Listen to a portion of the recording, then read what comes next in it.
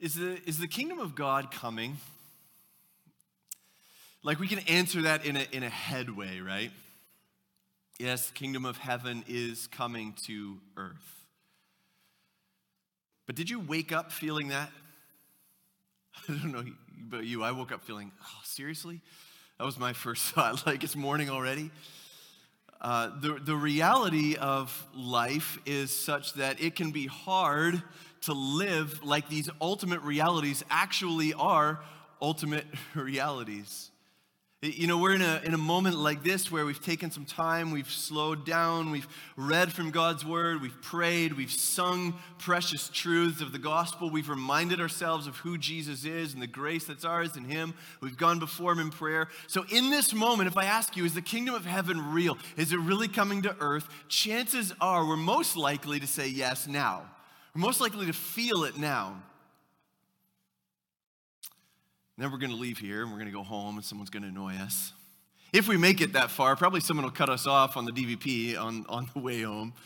And then by the time Monday morning comes around and we roll out of bed again and get on the TTC to go back to work or go on with our day, we're feeling a lot more of the fallenness of this present earth than the coming of the kingdom, aren't we? We can have moments when our hopes are high, and we're excited about what God is doing, then it feels like those get dashed quickly sometimes, doesn't it? What we sing about and celebrate on Sundays loses its gravity by Monday morning. Do you believe that the kingdom of heaven is actually coming to earth? Because if we do, if we actually believe that, it will matter. It will bring change. I want to show you this from Matthew chapter 21. As Jesus approaches the city of Jerusalem, there's a few lessons in here for us, I believe, about the coming of this kingdom. The first is simply this. I'm just trying to be as explicit as Matthew is. The kingdom is coming. So we're asking the question, is the kingdom coming? Yeah. Okay, let's just get this clear out of the way right away from the start. Matthew is pulling no punches. The kingdom is coming. Some of you I want to pick a fight with because you say that fall is wonderful.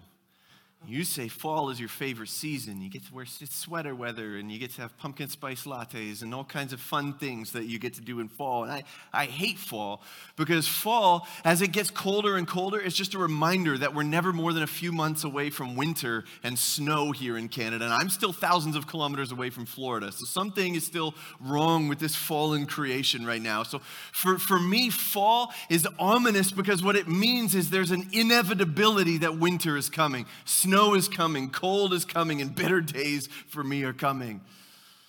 It's inevitable, it's coming. And Matthew's presenting the kingdom of heaven in the same way. If you're paying attention, the signs are all here. Look at how he describes this inevitability of this coming. Verse 1. Now, when they drew near to Jerusalem and came to Bethphage, which by the way means house of figs, that's going to be a little bit significant in a few verses. When he comes to the house of figs, which is a city at the bottom of the Mount of Olives, then Jesus sent two disciples,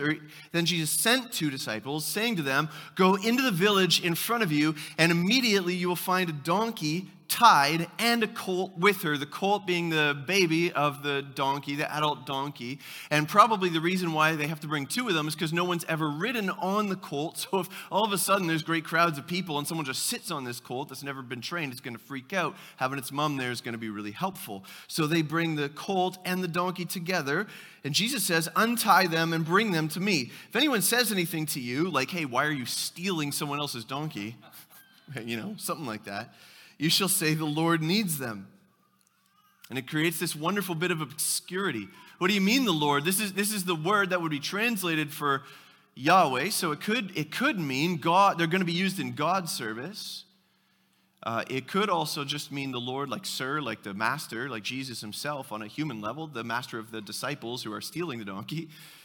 that master needs them, or it could mean something, when you look back in retrospect a few years from now and realize the divinity of Jesus, you understand that the lordship of Jesus in his humanity is bound up with the lordship of God himself. It's a pregnant saying. The Lord needs them. It's worth contemplating, and he will send them at once.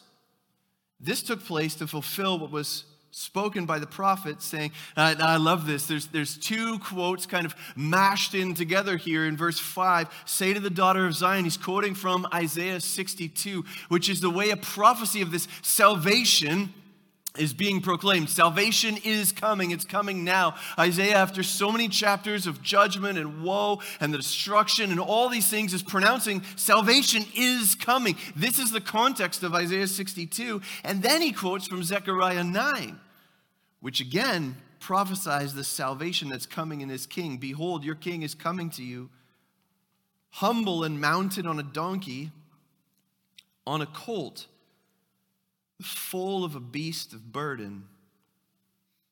This is not hard. Some prophecies are hard, right? There's like patterns of fulfillment, and Jesus says these cryptic sayings like something greater than the temple is here. And you got to do all this work in the background and the context and understand the flow of thought and the development of imagery through Scripture. This just says he's going to come riding on a donkey, and then he does. It cannot be clearer. It is clearly prophetic. The Savior of God's people is coming, riding into the city on a donkey. See, what you're supposed to pick up on is something amazing is happening here. Throughout Jesus' ministry, there's been this constant, okay, don't tell anyone. Stay quiet. Keep the news low. Keep this on the down low. He's traveling not in the major city of Jerusalem where there's going to be a big hubbub, but in all the villages and the towns around. Now he's coming into the capital city, marching right up to the temple in clear fulfillment of promise, declaring, here I come. The veil is being pulled back. It is a deliberate act of self-revelation. How amazing are these circumstances, right? Just go in, you're going to find the donkey, there's going to be a colt, exactly as prophesied. Go get them, bring them back. Don't worry, the guy will let you do it. No one else will get in the way and stop you. That's a lot of circumstances to make sure they all line up in fulfillment of prophecy that by this point is hundreds and hundreds of years old. It's supposed to create the impression that this is beyond human power to either begin or to stop. It's coming because God is accomplishing all his purposes in Christ. And I love this, verse 6. The disciples went and did as Jesus had directed them. We're at this point now in Jesus' ministry where the disciples are like, I don't get it, whatever, but okay, let's go. And so they go and they steal. I mean, maybe they stole. Maybe it was like prearranged. It might have been prearranged. We don't know. So they go in. They take, I guess it'll work out. Hopefully we don't get arrested and miss Passover. They take the donkey and the colt and they bring them back to Jesus. And they understand now the significance of it when they bring them back to Jesus. So they take their cloaks and they lay them on the donkeys. It's a little bit weird the way it's worded here. They brought the donkey and the colt and put on them their cloaks, and he sat on them. Some people have in mind, no joke, some Bible scholars, they think too much. They like picture Jesus trying to ride on the donkey and the colt because it says he rode on them. Like he's doing a Jean-Claude Van Damme, like doing the splits between them or something. Like, I don't know what they're thinking is happening here. That's not what's happening. Jesus is sitting on the cloaks that have been laid on the colt, okay? So he's riding on the baby donkey that's never been ridden. He is bringing it into town. This is clearly repetition of Israel's history and prophecy. This is what happens when kings, conquering kings, ride in peace into a town. And there's a whole parade, and they're praising him. Look at what they're saying. Most of the crowd spread their cloaks on the road, and others cut branches from the trees and spread them on the road. And the crowds that went before him and that followed him were shouting, Hosanna to the Son of David. Blessed is he who comes in the name of the Lord. Hosanna in the highest. These are not random words. They're praises that are being lifted. The words are being lifted from Psalm 118, which is a messianic psalm. Again, another prophecy that the Savior is coming for God's people. Salvation is coming. Salvation is now. The people that are traveling with Jesus into Jerusalem, they see it clearly. They proclaim it. Now listen, this is so important. Whenever in Scripture people start praising other humans, the humans say, stop. I'm not worthy. Whenever people misunderstand Jesus' sayings, he'll often correct them. Jesus does no such thing here. He accepts the praises, ratifying their interpretation of events. Yes, the King is coming. Salvation is coming. It is unstoppable. Anyone with eyes to see can see it. So here comes Jesus on the donkey, surrounded by crowds. The crowd's going in front of him. The crowd's coming behind him. They're singing praise. They're praising him. They're pronouncing the King is coming. He's accepting it. He's receiving it. And he's on his way up to Jerusalem. From a distance, Jerusalem looks good. This looks good. It looks like a tree that's got all kinds of leaves, and you should expect some fruit. Everything is promising. What happens as he actually approaches Jerusalem next, though? As much as the kingdom is coming, the kingdom is not for everyone. Here's a second thing this passage shows us, is that this kingdom of heaven that's coming to earth rejects the proud. And this is where we hit a bit of a snag. Emotionally, sometimes intellectually, is when things don't go the way we think they should. Like, I did not write Matthew's gospel. Like, I didn't write the narrative of Jesus' life because it's not the way I would have imagined it at all. It's not the way I would have written the script. This is strange. As Jesus approaches Jerusalem, you pick up on the fact that God is doing something different than we would have planned. If we're going to play sports, and you get captains for teams. If I'm one of the team captains, I'm picking the people that are best at that sport because I want to win, so I need the best on my team. If we're going to try to make a band and we're going to be famous and rich and we're going to make millions of dollars and be on the cover of magazines, I'm going to have auditions and I'm going to pick the best musicians to be in the band. It helps if you're good looking too, right? Like, come on. You got to be a full package. Like, we got to pick the best team. As Jesus approaches Jerusalem, the capital where the influencers, the movers, the shakers, the power brokers are, something seems like it is going wrong. The people that matter actually are opposing the king. Look at verse 10. And when he entered Jerusalem, the whole city was stirred up, saying, "Who is this?" This is ominous, right? If you're sitting down and reading Matthew's gospel, do you remember the last time the whole city of Jerusalem was worked up about something? It was back in Matthew chapter 2 after Jesus was born, and the Magi, the wise men, came from afar, and they came and they went into Herod's court, and they said, "Where's the one who's born king of the Jews?" And Herod was troubled, and all Jerusalem with them, and they sought him to kill him. So here comes Jesus with all this praise and the adoration, and all Jerusalem again is disturbed. They are troubled. They're asking, "Who is this? Who does this guy think he is? What are these crowds making him out to be?" Verse 11, they said, "This is the prophet Jesus from Nazareth of Galilee." There's an ominous note struck as Jesus enters the city. What will happen is he goes to the heart of the city, the heart of the people of God, the very temple itself. Verse 12, Jesus entered the temple and drove out all who sold and bought in the temple. He overturned the tables of the money changers and the seats of those who sold pigeons. What's happening? It's important to have a little bit of background here to understand the nature of what's happening here. So there was an inner court of the temple where only the pure Jewish men could go. And then there's outer courts as you go further and further away from the presence of God until you get to the court of the Gentiles, which is where, if you're a God-fearer who wants to worship the God of Israel, this is as close as you can get. There's also a practice where when you come to the temple, obviously you're supposed to come and you're supposed to bring a sacrifice. But if you're one of the pilgrims who are traveling from far, you can't bring a little lamb. If you brought a lamb or something like that to sacrifice, it would be worn out and dirty and not worth offering to Yahweh by the time you got there. So you need one to buy when you get there so that you can then sacrifice the animal to God in the temple. This practice of the buying and selling, the exchanging money, exchanging currencies so that you could use the proper currency in the temple. used to take place in the Kidron Valley as you approached Jerusalem, as you approached the temple, but recently the temple authorities had moved the marketplace into the court of the Gentiles. So if you're a Gentile and you want to worship God, you have to do it in the midst of a marketplace where, by the way, there are animals.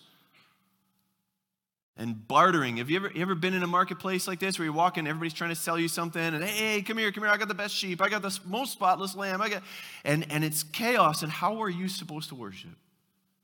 It's become a booming business rather than a place of worship. So Jesus will have none of it. He kicks them out. He drove them out. All who sold and bought in the temple. And he said to them, he explains it, verse 13, it is written. This is the same phrase that Jesus used when he quoted scripture against Satan when he was being tempted in the wilderness. It is written. It has been written. It is written. It will stand. God's word will stand. What is true? It's true. My house shall be called a house of prayer. This is God's heart as he quotes from Isaiah 56. Again, picturing in the restoration that Isaiah prophesies this day when there will be pure worship again offered of God. A worship that welcomes in the foreigners and the unclean, the people who once had no access to God will one day have access. They will all be able to come in. This is God's heart in Isaiah 56. But it's so far from the heart of the religious leaders in Jesus' day. So he says, you make it a den of robbers. And here he's quoting from Jeremiah 7. Which again, I hope you're picking up on the inevitability piece of all of this. One scripture after another, after another, after another, all is being fulfilled. The problem in Jeremiah 7 was simply this. The quotation about the den of robbers means this. There were people who in Jeremiah's day worked and worshiped in the temple and lived like, we're God's, or proclaimed we're God's people. The profession was there, but when they walked out of the temple, they lived their own way. They lived unjust lives. They extorted other people. They took bribes. They worshiped other gods. They pursued whatever their heart desired and did not worship God with their lives. And then they said, God's judgment won't come on us because we've got the temple. And so they would flee back into the temple and, we can pray to the name of Yahweh. And they would live like hypocrites and act like it's God's job to protect them in their hypocrisy. So God said, what is my temple? A den of robbers, insurrectionists, rebels? Is this what my temple is supposed to be? No. So what was his answer in Jeremiah 7? He said, I will destroy this temple like I destroyed the house of God at Shiloh. I'm going to do it again. Jesus, in quoting this prophecy from Jeremiah 7, is saying to them, you are hypocrites. You're proud, you are rebellious, you're living like rebels, but proclaiming to be my people. The temple won't protect you. I will destroy this temple because the worship has been perverted. So look at the contrast. He drives out those who sold and bought in the temples, those who were part of the institution, the power brokers, the money people.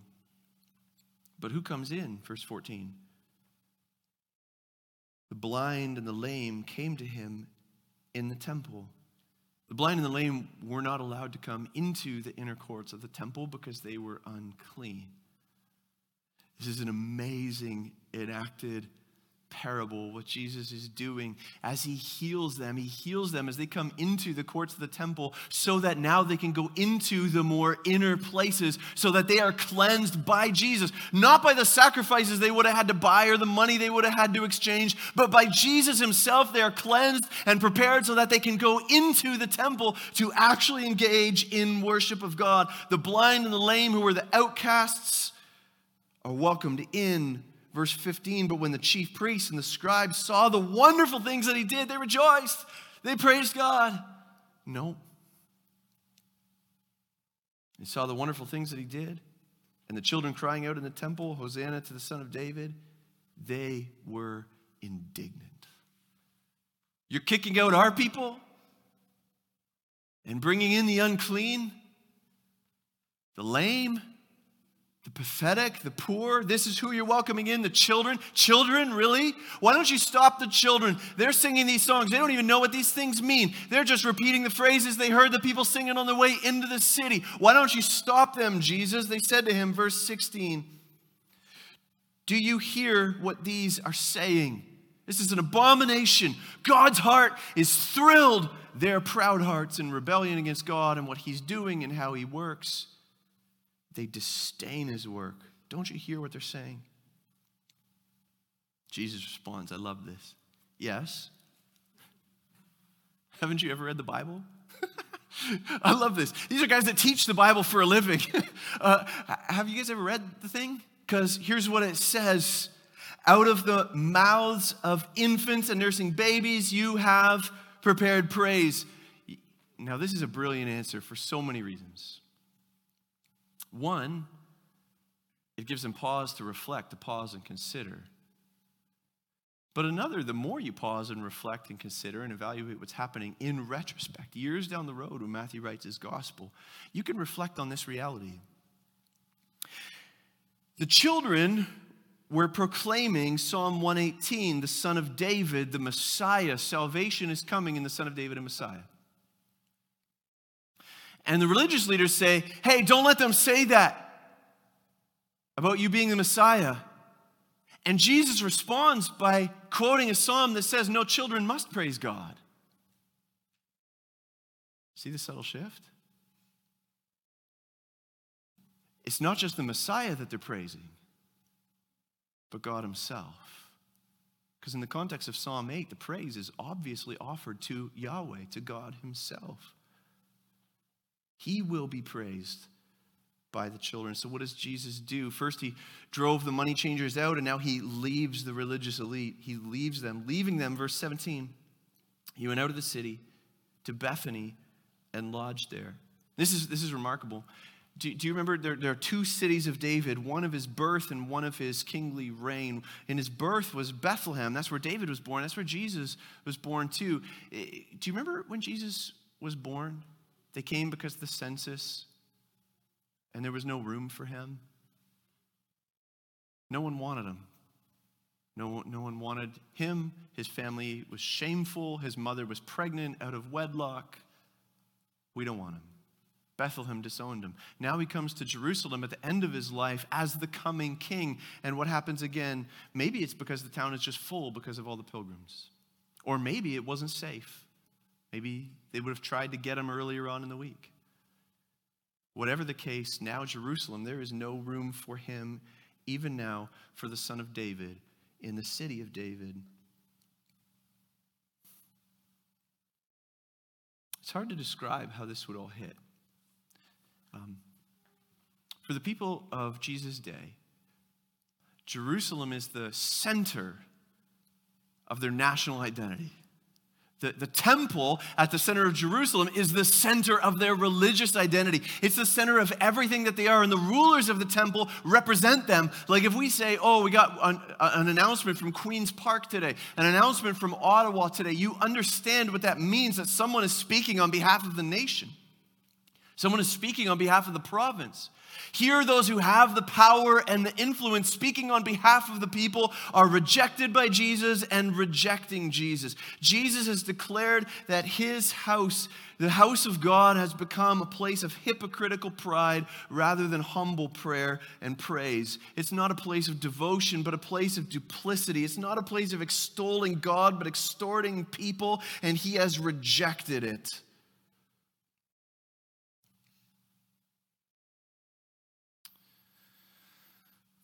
I wonder sometimes if this is why we get discouraged. Is because we think the way that the people of Israel would have thought. That if the kingdom is really coming, then the best way for it to come is for a few really rich and famous people to get saved.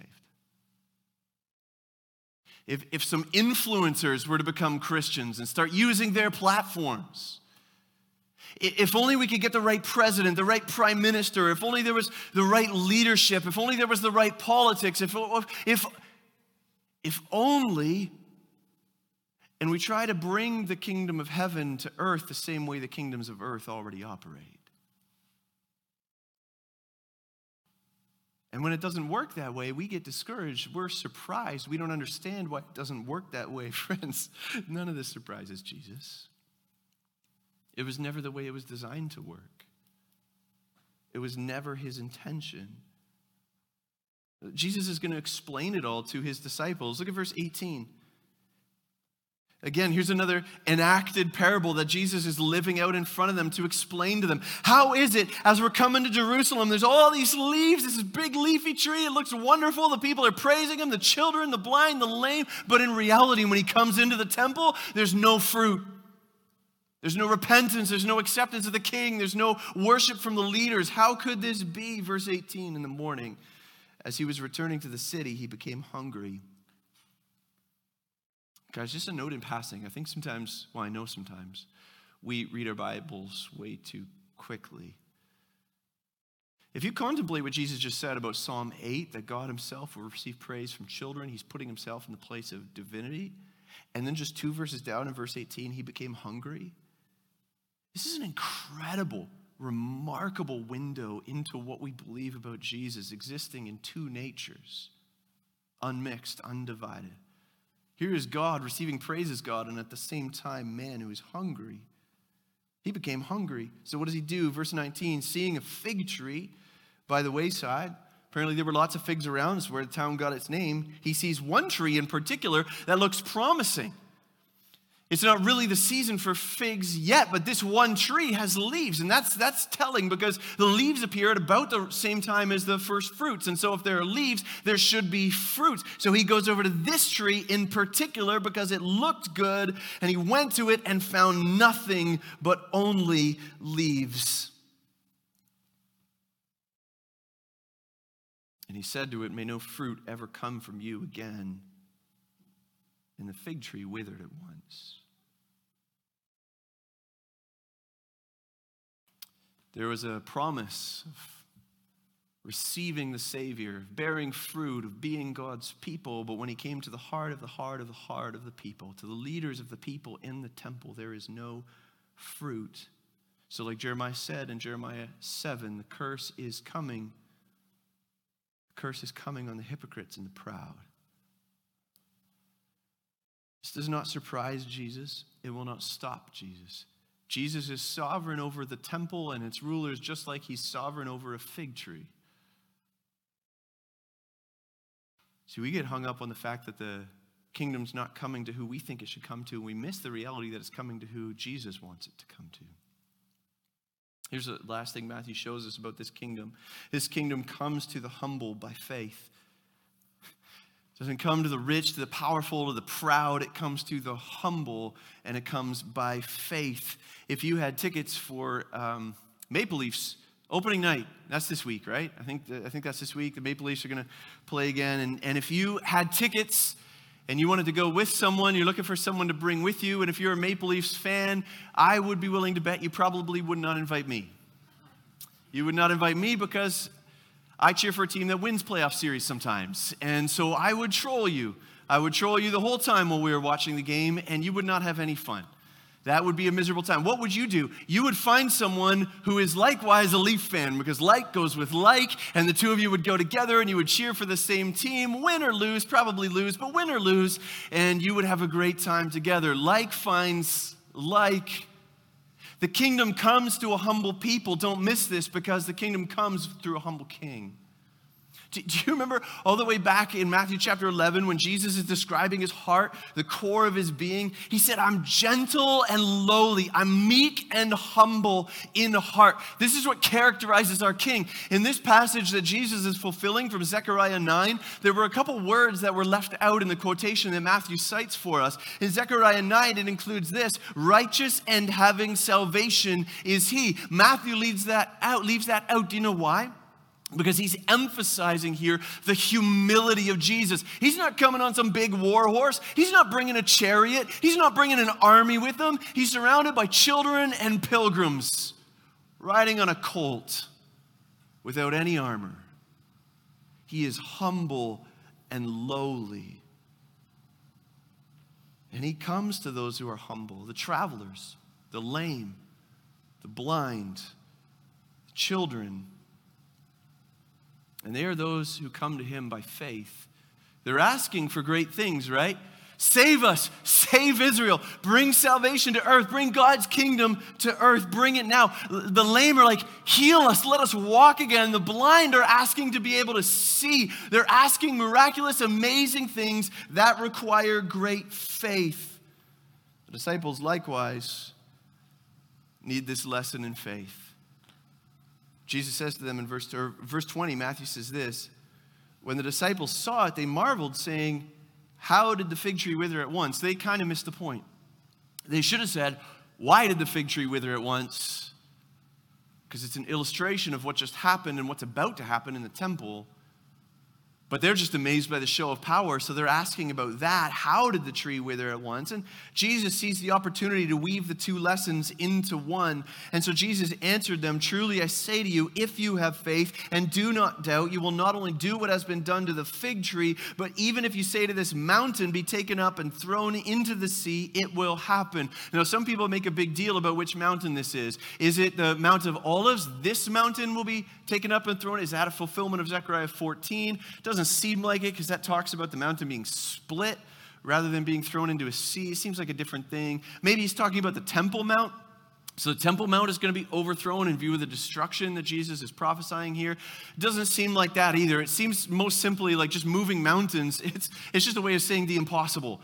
The impossible things are going to happen by faith. The kingdom is going to come. The return from exile of God's people is going to come. All barriers will be removed as the Great Commission is going to be given to the church in just a few chapters. The impossible will be done by faith, by the weak, by the humble, by those who come to him by faith. Whatever you ask in prayer, you will receive if you have faith.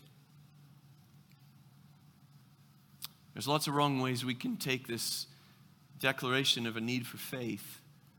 Don Carson in his commentary addresses that. I like the way he words this. It's helpful for me. He says this, belief, faith, same word, belief or faith in the New Testament is never reduced to forcing oneself to believe. I think I can, I think I can, I think I do, I think I do. If I can just work it up in me, it's never reduced to forcing oneself to believe what he does not really believe. Instead, it is related to genuine trust in God.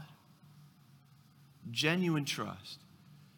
Do you actually trust God to do what he says he's going to do? Do you trust that he will accomplish his purposes? That his power is sufficient? Genuine trust in God and obedience to God and discernment of his will. So you perceive what is correct, you believe it for yourself, and it results in action in obedience. Do you trust God? Are you one of the humble by faith? See, the kingdom does not come in good ways for everyone. It divides. The proud are rejected. The humble by faith are welcomed in. Are you the humble by faith?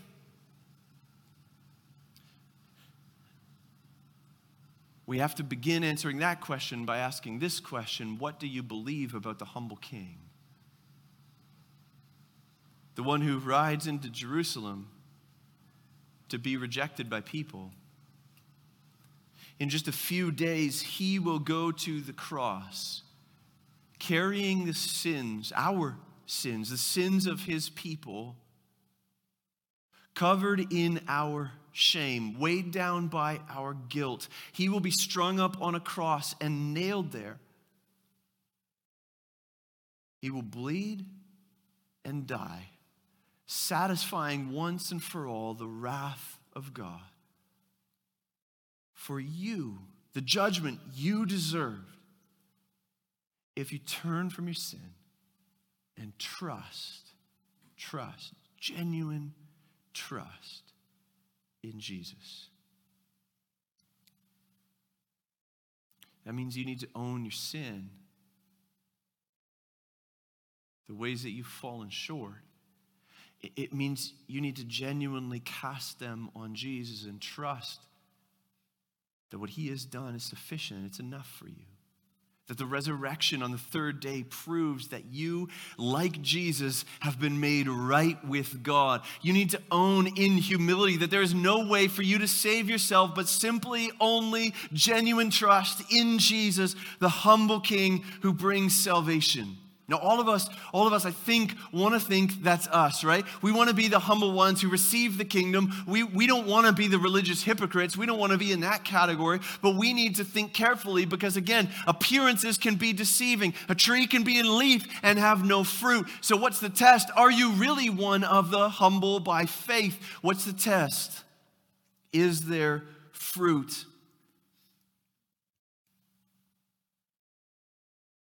The faith that's at work in us must be faith that works through us.